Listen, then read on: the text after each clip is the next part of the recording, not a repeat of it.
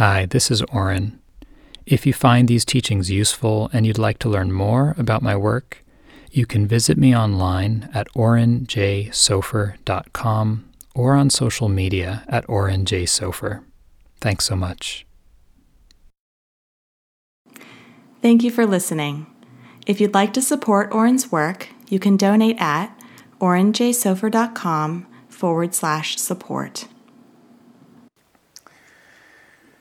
So as our week draws to a close here, the inevitable and natural question is, how do we take this home? How do we bring this to our life? How do we apply the insights and the learning and keep this practice going so it doesn't just become a memory? You know, some nice experience or not so nice experience that we had. You know, oh yeah, I did one of those retreats. You know, just done, check. So I want to talk tonight about one of the single most important and primary factors in keeping this practice going, in deepening our understanding of the Dhamma, and in really developing and growing on this path. I'm going to start by just telling you a short story of a moment in my life that at the time didn't seem like much, but when I look back, I can see was an important beginning that's led me here today, sitting with all of you. I was wound pretty tight when I was younger. Yeah. If you think I'm a little bit tight now, you should have known me when I was a teenager.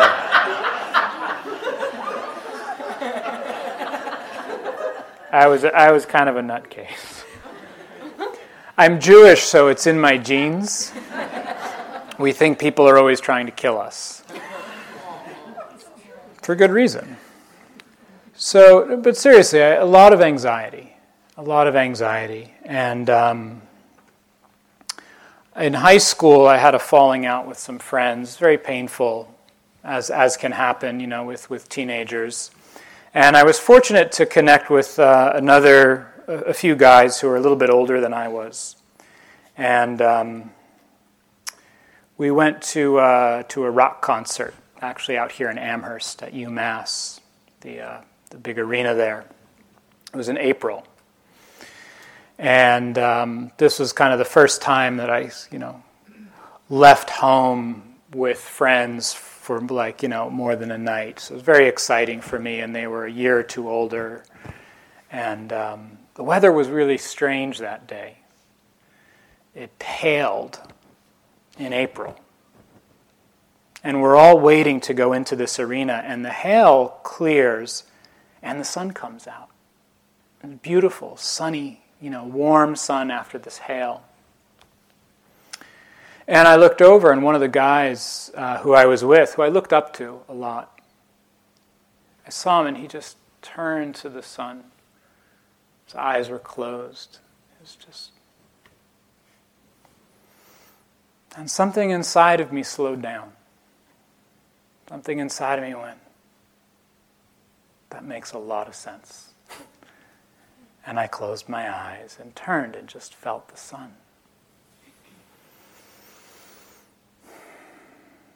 There was a learning there. There was some kind of wordless understanding that happened just by being around him.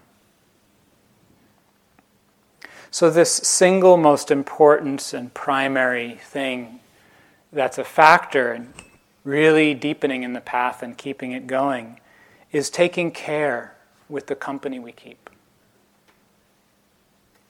So this word metta, this practice that we've been doing, is connected to the word mitta, which means friend. So to really truly understand kindness, loving kindness, is to understand friendship, what it means to be a good friend. Just like in English, The word kindness shares a root with the word kin. There's that sense of connection. And the Buddha repeatedly stressed the value, the central importance of friendship in life and on the path. So there's a very famous passage that many of you may have heard before where the Buddha's attendant, who is his cousin, was spending time with him, and they were hanging around the Sangha of monastics. And Ananda turned to the Buddha and says, "Blessed One, it seems to me that half of this spiritual life is good friendship, good companionship, having good comrades." The Buddha turned to Ananda and says, "Do not say so, Ananda. Do not say so. This is the entire spiritual life.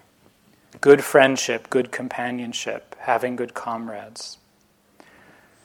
When a practitioner has a good friend, a good companion, a good comrade, it's to be expected that they will develop and cultivate the Eightfold Noble Path. So I want to talk about what this means. What does it mean to say that good friendship, having good companions, is the whole path, the whole life of spiritual and contemplative development? I want to talk about what the Buddha meant by this term, good friendship. The word in Pali is kalyana mitta. Its benefits, and some other ways of understanding how we can bring this kind of friendship and connection into our life. So in many, many places in the text, there's this emphasis on the phrases not associating with fools and associating with the wise. There's one sutta called the Mangala Sutta, which is a series of all of the wonderful blessings we can experience in life. And it begins, the very first thing the Buddha points to is saying, taking care with the company you keep, not spending time with foolish people, and trying to spend time with the wise. And the rest unfolds from there. Our progress on the path really hinges on making good choices in terms of the company we keep. And this is because our minds aren't fixed. So there was a period of time in neuroscience and psychology where the theory and the thinking was our personality is fixed, and even the number of the number of neurons in the brain and the patterning and the way it works is fixed. And it couldn't change. You lose brain cells and that's it. You can never get more. And we understand now that that's not the case. As the Buddha understood 2,600 years ago, our minds are malleable. They remold and reshape themselves continually based on the context. It's like you can think of your mind like a really fertile patch of ground with all kinds of seeds in it. That ground is so fertile, whatever you plant is going to grow. And what we plant is what we put in, what we put into our consciousness. The people we spend time with, the places we go, the activities we engage with, the kind of media we consume. It's like putting that into that fertile soil, and the mind then takes on that shape.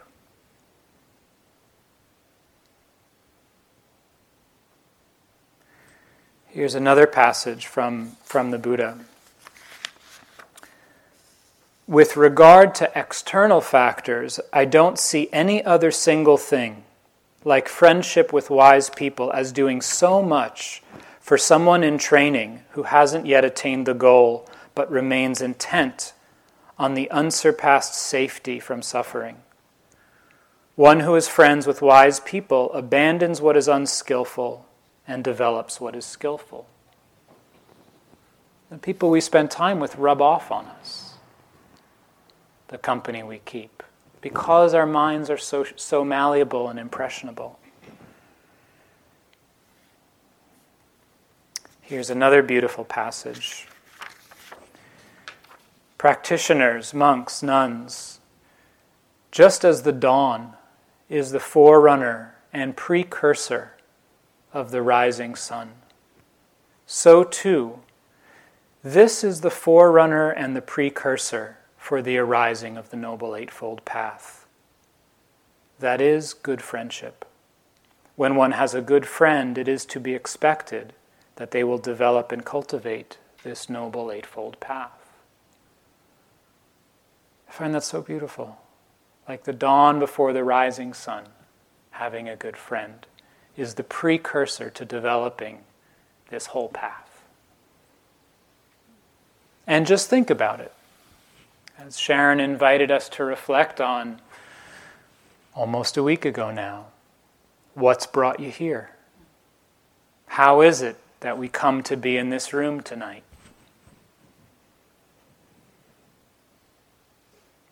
I'm willing to bet there was someone along the way that was that dawn rising. Even if it wasn't embodied, a book, a podcast. For me, it was that friend who closed his eyes and turned to look at the sun. And something inside of me slowed down and understood.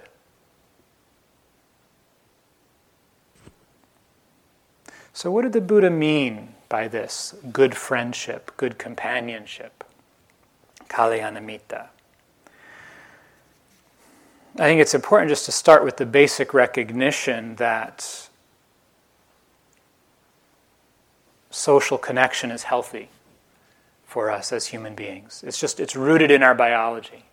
We come into this world through thousands of years of evolution expecting to enter a world of safety, where we have a sense of place and belonging, where we know the people around us and they know one another, where we have a sense of shared meaning and purpose, certain life rituals. This is how humans have lived for millennia. It's only very recently in history that we have become disconnected from what our cells are expecting and longing for, to be embedded in a community. There's something that's known as Dunbar's number. It's a certain number of people that of social connections that the brain can keep track of. It's somewhere around 125. That's the size of like a village, where you know everyone. You know their role, you know how you're connected to them.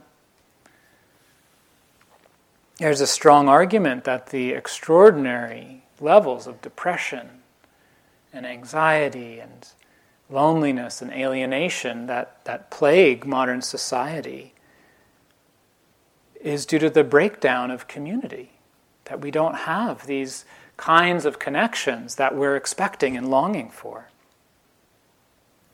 They've done some very interesting research on friendship and social connection. One meta-analysis that combined data on more than 300,000 people showed that there was a really strong connection between social relationships and lifespan. And the size of the effect was greater than health-related behaviors, than the effect of health-related behaviors like smoking or not smoking and exercise. Another analysis on more than 3.4 million people across 70 different studies showed that the absence of social connection carried the same health risk as smoking up to 15 cigarettes a day. Loneliness led to worse outcomes than obesity, and that this was true for people of all ages. So they've looked at it and discovered that friendship can give us a sense of belonging and purpose, can boost our happiness, reduce stress, improve our sense of self-confidence and self-worth. It can help us to cope with challenges. The inevitable difficulties that we face in life, illness, losing a job or a loved one, divorce. These things are easier to go through when we have community. And in the Jewish tradition, when someone close to you dies, you sit Shiva, and everyone comes over and spends time with you. So you don't have to go through that alone. They've even found that if a friend of ours is happy, we're more likely to be happy. And that one person's happiness spreads through their social group even up to 3 degrees of separation. So even if you don't know them immediately within that group. So the company that we keep, has an effect just even on our physical well-being, our psychological well-being. Not even looking at the path or spiritual development. This is from Mother Teresa. There's much suffering in the world, very much. Material suffering. There is suffering from hunger, from homelessness, from all kinds of disease. But I still think that the greatest suffering is being lonely, feeling unloved, just having no one.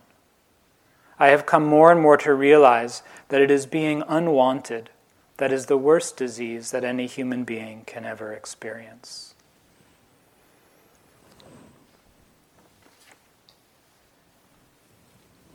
And so this practice of loving kindness, of cultivating the quality of care, of friendship, of friendliness in the heart, of healing this disease of separation, isolation.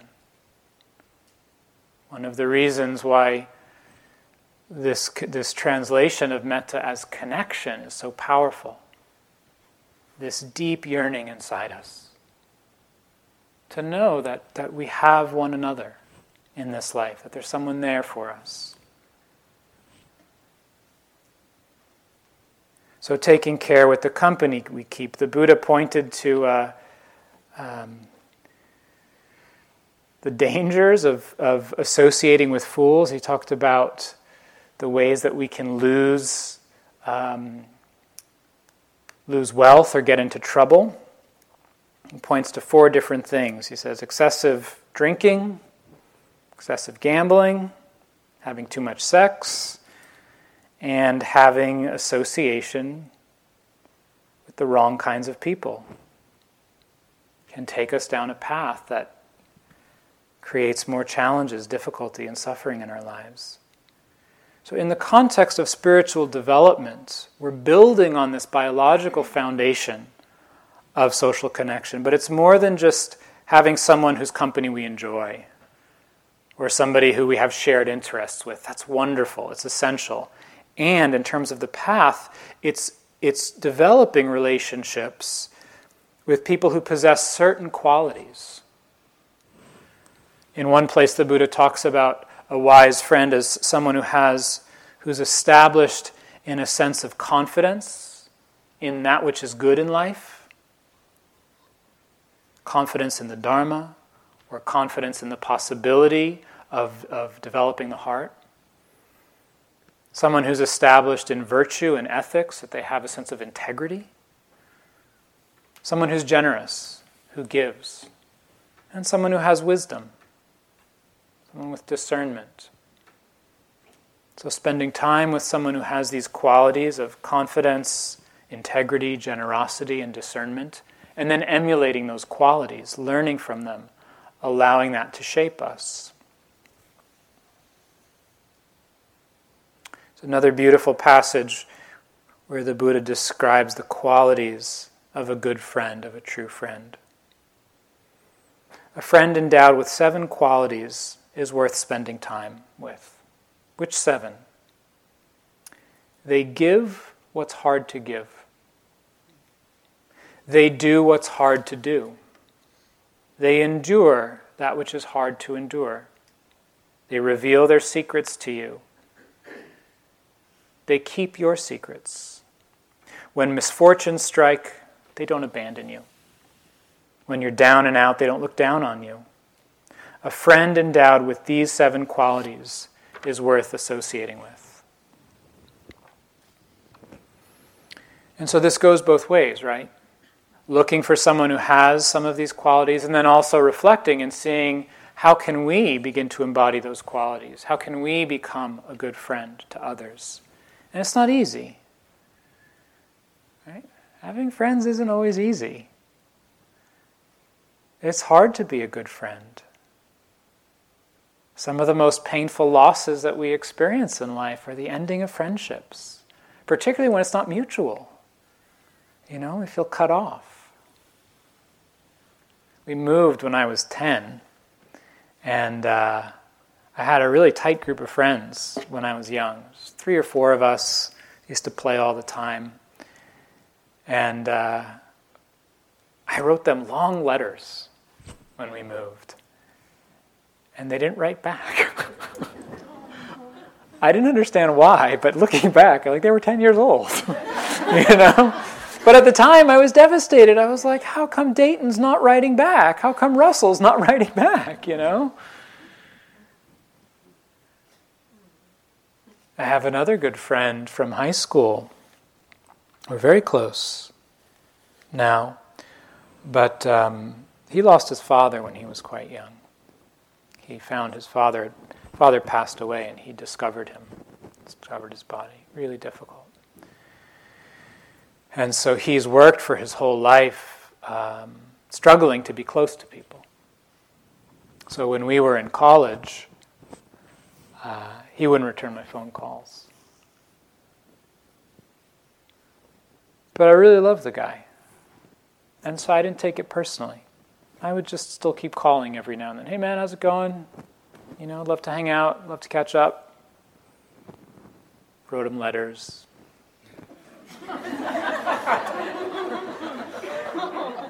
There's an art to friendship. These days we just send emails and text messages. Ever gotten a letter in the mail? Card? Right? It's so meaningful. Someone took the time to write. Having a friend takes time. This is from Antoine de Saint-Exupéry, who wrote The Little Prince. This is from a different book of his called Wind, Sand, and Stars. He says, old friends cannot be created out of hand. Nothing can match the treasure of common memories, of trials endured together, of quarrel and reconciliations, and generous emotions. It is idle, having planted an acorn in the morning, to expect that afternoon to sit in the shade of an oak. It takes time to have a friend, build a relationship. There came a time in this relationship with this buddy from high school when he thanked me through tears. He said, you're a really good friend, Or. Thank you. I haven't been a good friend to you, but I'm going to try harder. Thank you for not giving up on me.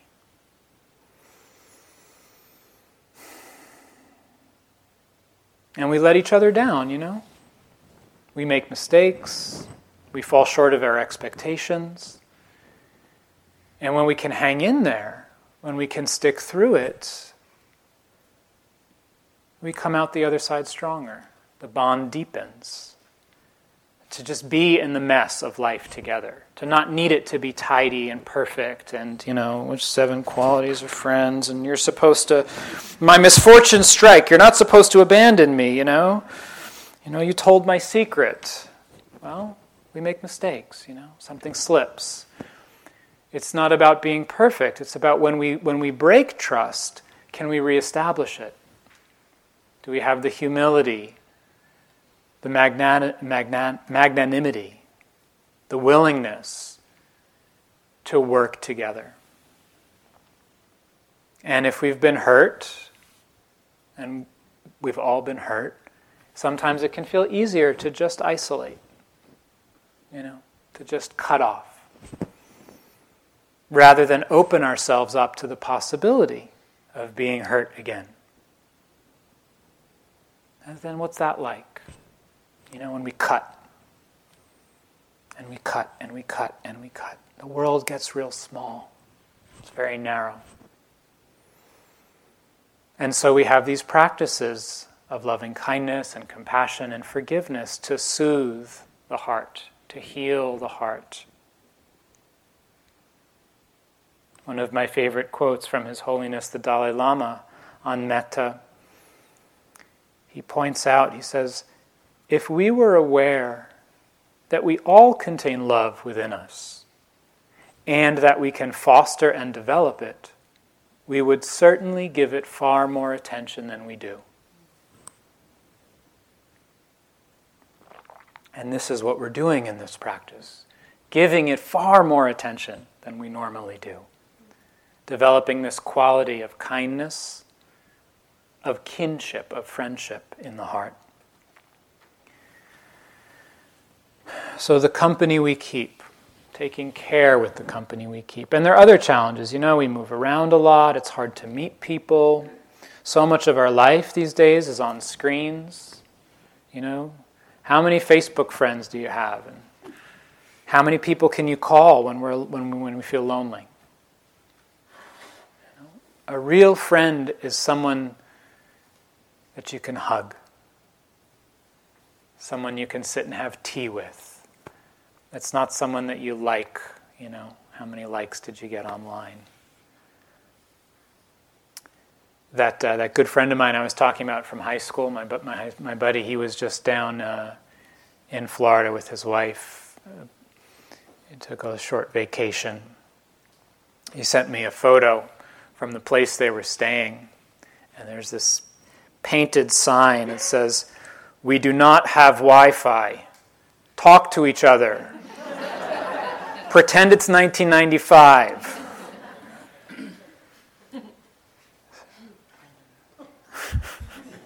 Brenda knows that place.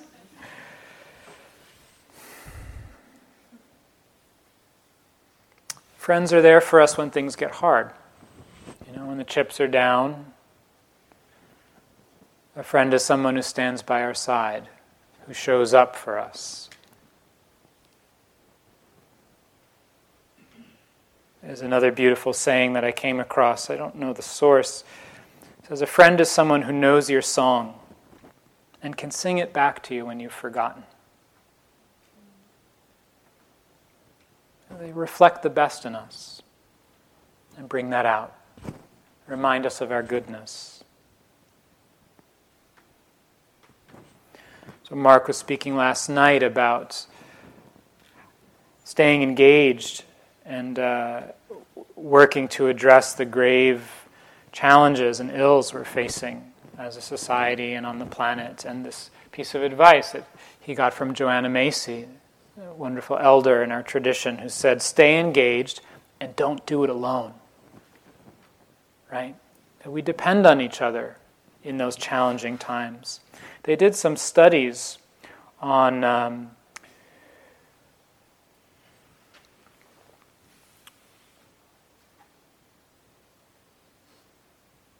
people who engaged in civil disobedience in various circumstances, the civil rights movement, other protests where physical harm was at risk, not just standing with a sign, but having hoses, dogs getting beaten was a real potential.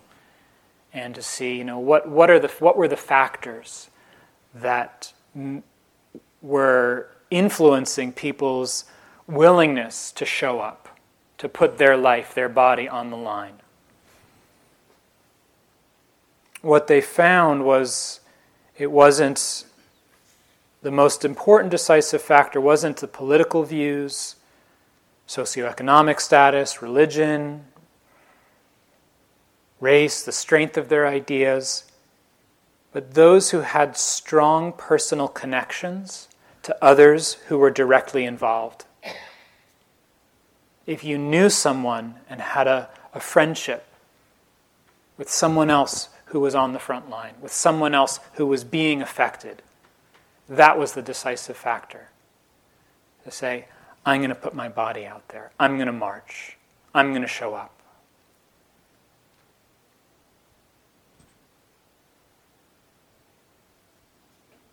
That's the power of friendship. When we love, we're willing to take those risks, to support one another. The question came up this morning around doing metta practice and noticing unconscious racism. The ways that our minds have been infected by our society, by the media, how we've been conditioned to view one another based on our physical attributes.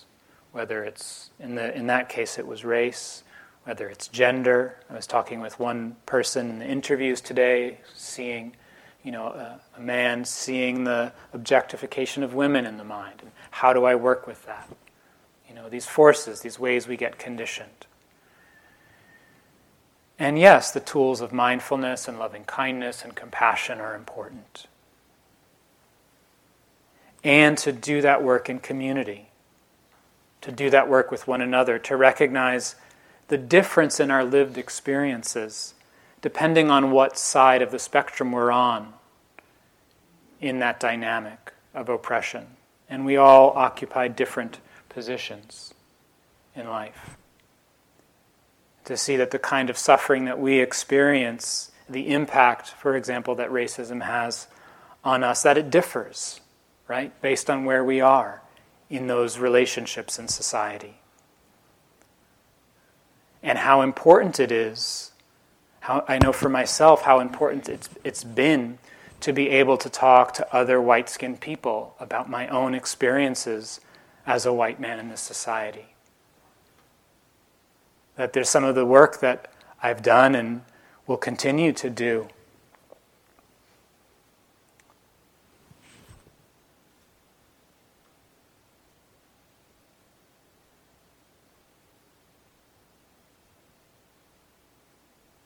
that I can't do alone.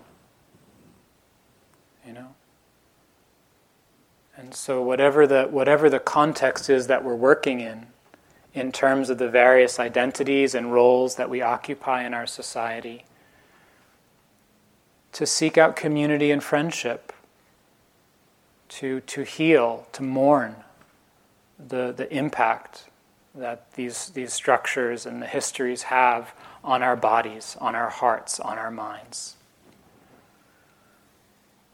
To really learn what it is to be an ally. That can only be done in community, with friends, with one another. And the humility that it takes, the humility that it takes to recognize our mistakes when we say something and realize, oh, that was not helpful, that was hurtful. I'm sorry. Or if someone else says something, to be able to have the courage to stand up and say, hey, that's not cool. I don't feel comfortable with that. To not always have the person who's on the receiving end of a racist or homophobic or sexist remark be the one who needs to stand up. And the courage to do that, I know for me in my own life and the people that I know, that it comes from having strong relationships, feeling a sense of community, that we're a part of something greater than ourselves.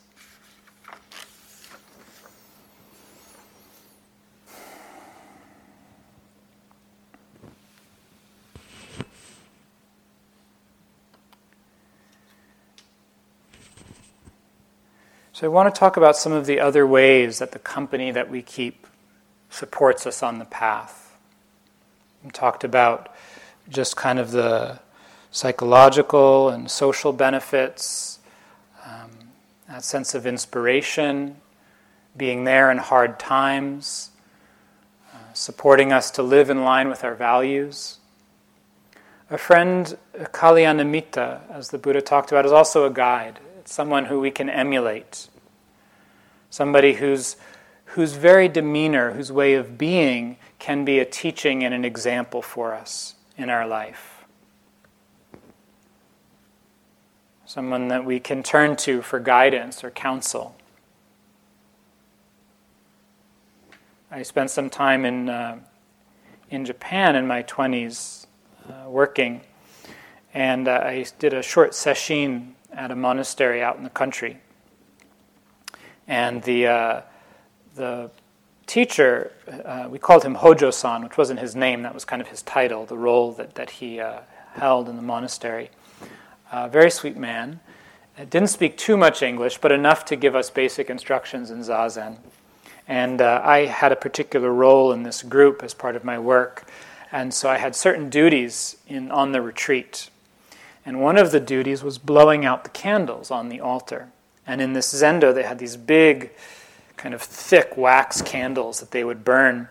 And on the altar was this beautiful wooden statue of a Manjushri riding on a lion, carved sandalwood statue, and these big candles. And in the Zen tradition, you're not supposed to use your breath to blow out a candle.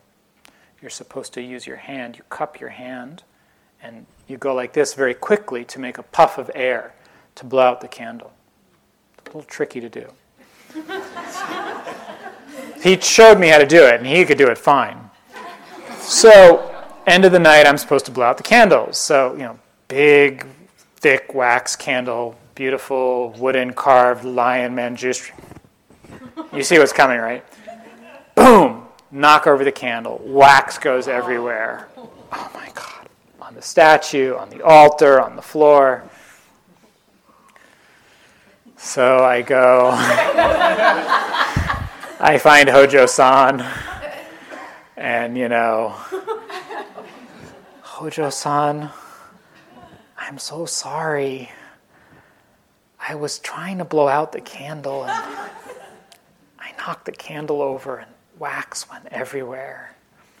He kind of just listens and nods. He says, "Oh, that's okay. We all make mistakes sometimes.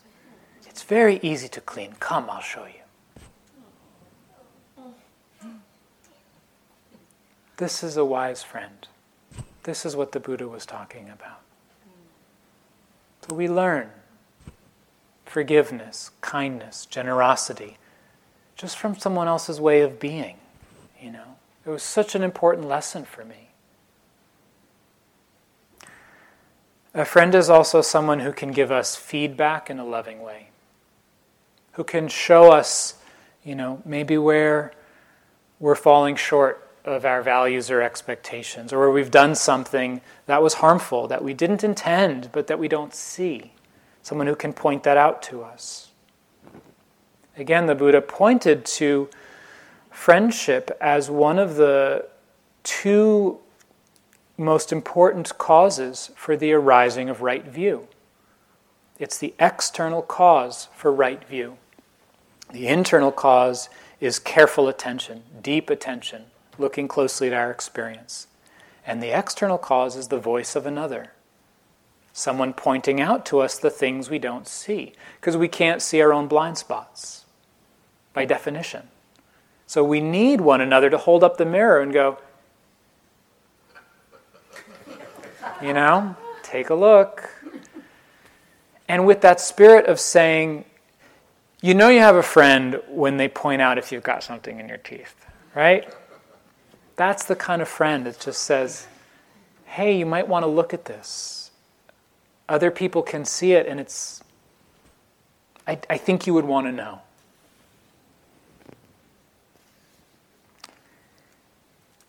Having a good friend like this doesn't mean that we need to be perfect. It doesn't mean that we need to, be a fully enlightened being. There's another very beautiful passage in the texts where the Buddha drives home the importance of the company we keep. It's a little bit long. I'm not going to read the whole thing, but you'll get the gist of it. I say, practitioners, that true knowledge and liberation has nutriment. They are not without nutriment. What is the nutriment for true knowledge and liberation? The 7 factors of enlightenment. The 7 factors of enlightenment, too, have nutriment. They are not without nutriment. What is the nutriment for the 7 factors of enlightenment? The 4 foundations of mindfulness. These, too, have nutriment. They are nourished by good conduct. Good conduct is nourished by restraint. Restraint is nourished by mindfulness and clear comprehension. Mindfulness and clear comprehension is nourished by careful attention, which is nourished by faith, which is nourished by hearing the good Dhamma. Hearing the good Dhamma, I say, has nutriment. It is not without nutriment. What is the nutriment for hearing the good Dhamma? Associating with good persons. And then he goes on. He offers this analogy. Just as when it's raining, the rain pours down in thick droplets on a mountaintop, and the water flows down the slopes and fills up the clefts and gullies and creeks, and these becoming full fill up the pools, and the pools becoming full fill up the lakes. These becoming full fill up the streams, which fill up the rivers, which fill up the great ocean, and thus there is nutriment for the great ocean. So too, associating with good people becomes full. That filling up fills up hearing the good Dhamma, and so on all the way up to true knowledge and liberation. So just like the rain on the mountaintops eventually feeds the ocean, spending time with good people is the bedrock of the path. It's what fills up all of the other qualities. And notice he doesn't say, go and find an arhat in the jungle, a fully awakened being. Just spend time with good people. People who are wise, who are discerning, who are generous, who have integrity, who have some confidence in the possibility of being a good human being, of waking up.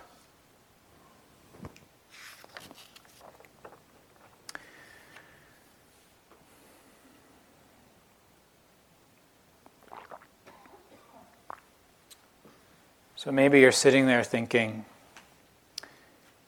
yeah, sounds great, but, I don't have that many friends.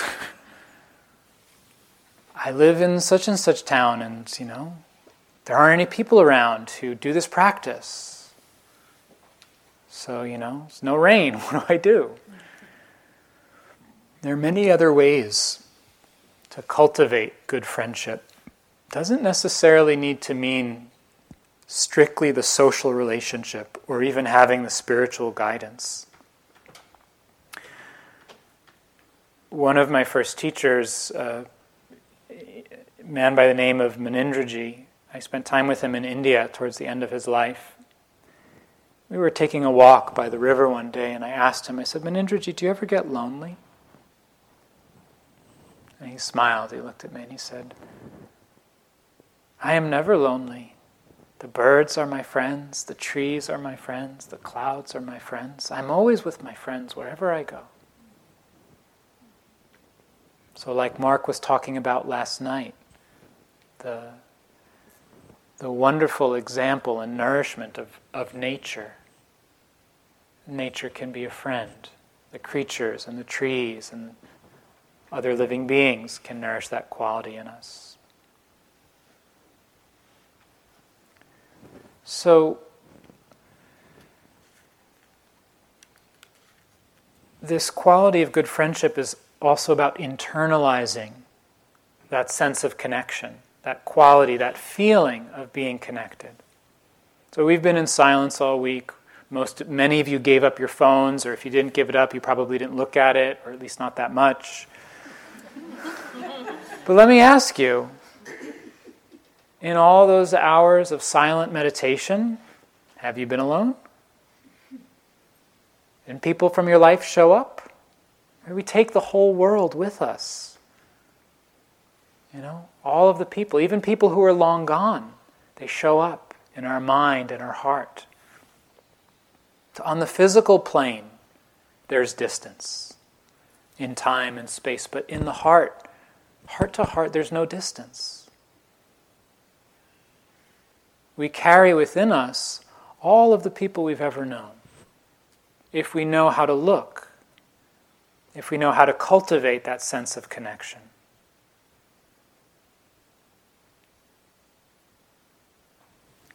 Maybe there are people in your life who you say, okay, take care with the company you keep. Well, but I'm stuck with these people and they're not the right kind of people.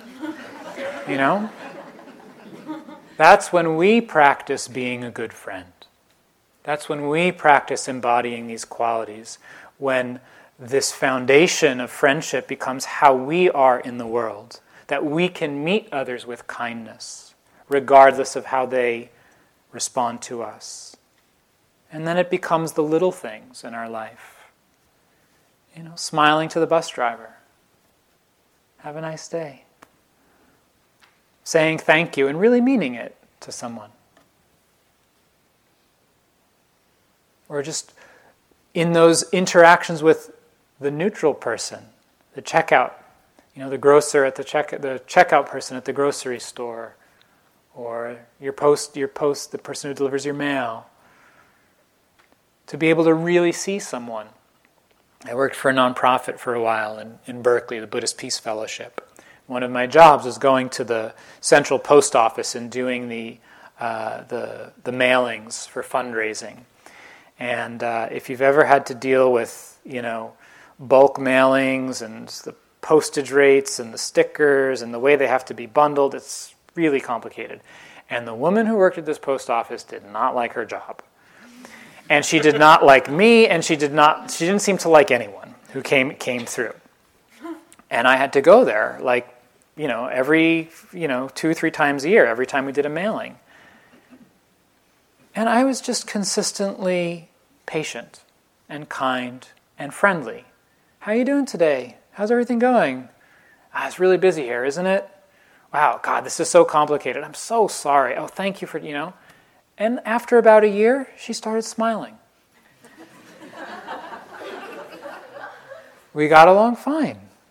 It just took that time, that effort to see her as a human being instead of just as this person that I need to deal with to get the thing done.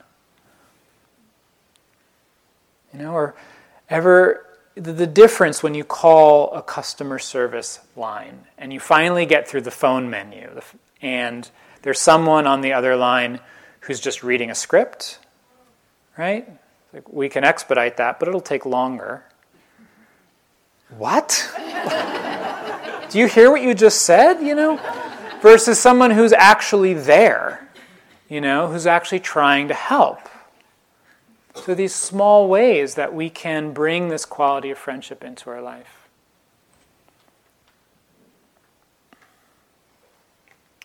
Sometimes it means finding someone who's in need, going to a soup kitchen, finding some place to volunteer, being involved, engaged with something where we can feel a sense of connection and giving, where we can be that friend, where we can be that person who's stopped, who's just feeling the sun for others by offering a helping hand. I have a good friend who got trained to be a phone operator for a crisis hotline.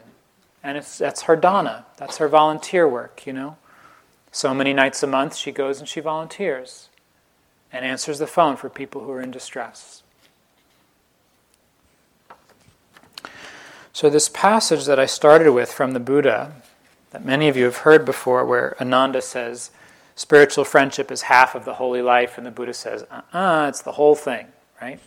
So it actually goes on. There's another part to it that often doesn't get read. So the Buddha says, when one has a good friend, it's to be expected that they will develop and cultivate the Noble Eightfold Path. And then the Buddha says, by following this method too, Ananda, it may be understood how the entire spiritual life is good friendship, good companionship, good comradeship, by relying on me as a good friend, Ananda. Beings subject to birth are freed from birth. Beings subject to aging are freed from aging. Beings subject to death are freed from death. Those subject to sorrow, lamentation, pain, grief, and despair are freed. By this method too, Ananda, it may be understood how the entire spiritual path is good friendship, by relying on the Buddha as a good friend. So what does that mean? That's interesting, huh? It's a good one to contemplate. What would it mean to have the Buddha as a good friend? To develop a relationship, perhaps with the sense of this person who lived, who set in motion this wheel of the Dharma that's been turning across continents for millennia. To have a relationship with the example of his life. Or that more inner meaning of relying on what the Buddha represents, relying on the qualities of awareness, wakefulness, wisdom, compassion, patience, love.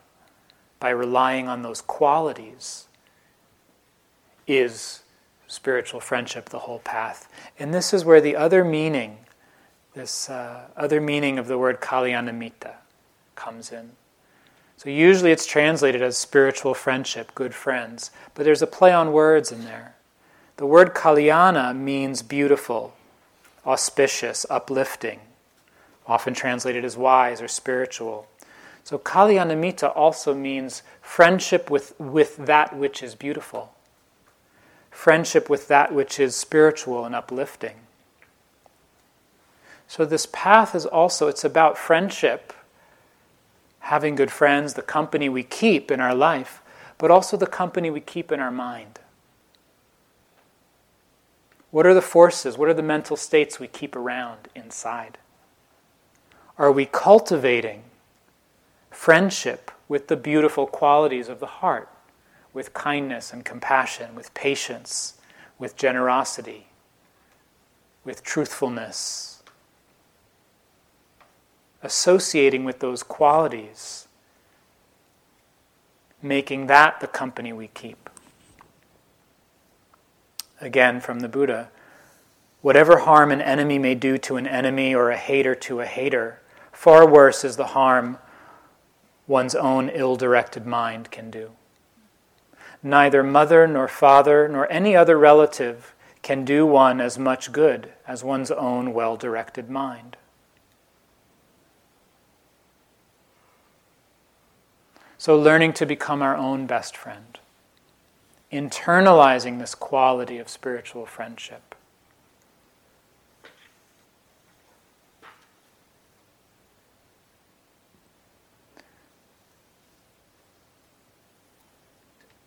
There's a famous poem called The Invitation by Uriah Mountain Dreamer. Some of you are probably familiar with it. I won't read the whole thing. I'll just read a few lines. But she points to this quality of, or this aspect of what we spend time with in our own mind. The poem begins, "It doesn't interest me what you do for a living. I want to know what you ache for, and if you dare to dream of meeting your heart's longing. It doesn't interest me how old you are. I want to know if you will risk looking like a fool for love, for your dream, or for the adventure of being alive. I want to know if you can sit with pain, mine or your own, without moving to hide it, or fade it, or fix it. I want to know if you can be with joy, mine or my own.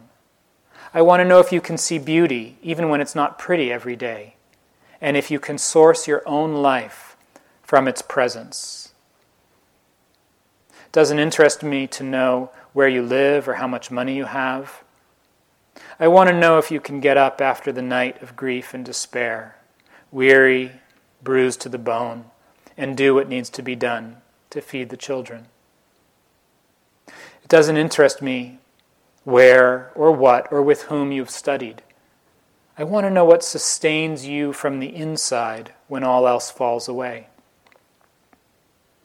I want to know if you can be alone with yourself, and if you truly like the company you keep in the empty moments."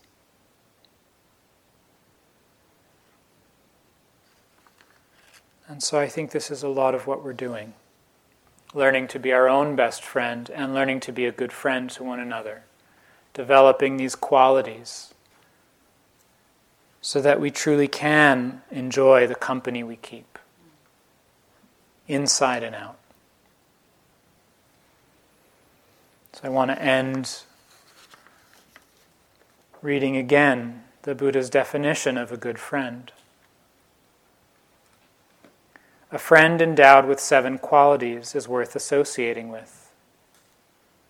See if you can hear this in both meanings now, the internal and the external. They give what is hard to give. They do what is hard to do. They endure what is hard to endure. They reveal their secrets to you. They keep your secrets. When misfortunes strike, they don't abandon you. When you're down and out, they don't look down on you. A friend endowed with these 7 qualities is worth associating with. So let's just sit together for a moment.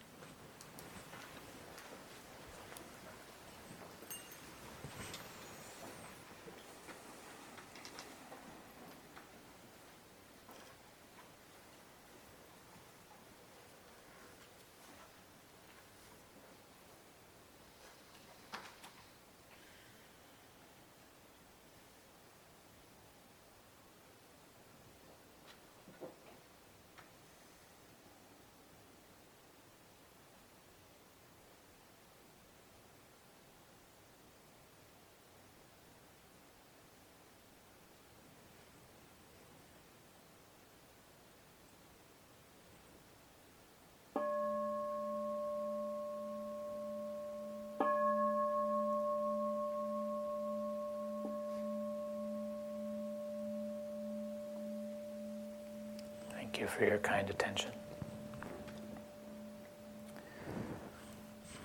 So we have time for some walking, and then we'll meet again at 9 o'clock for the last sitting of the day and some chanting.